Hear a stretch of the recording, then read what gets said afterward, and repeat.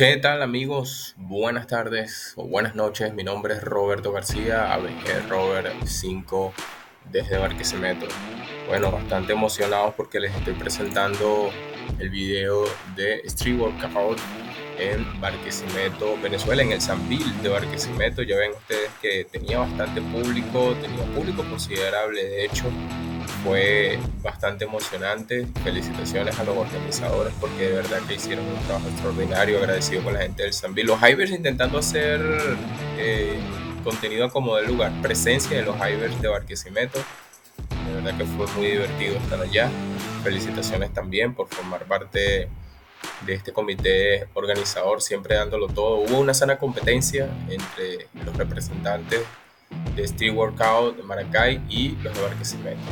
De verdad que fue muy divertido. Felicitaciones a los muchachos porque hacen un trabajo increíble con meses o años de preparación en todas las categorías que se presentaron. De verdad que fue bastante extraordinario. El comité organizador, los líderes hicieron un trabajo increíble.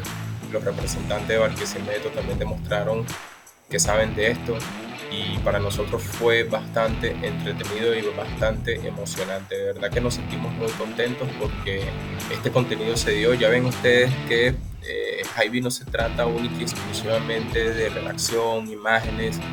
Estos chamos están en la calle haciendo un trabajo increíble y eso sirve de contenido artístico porque esto también se ve que es arte.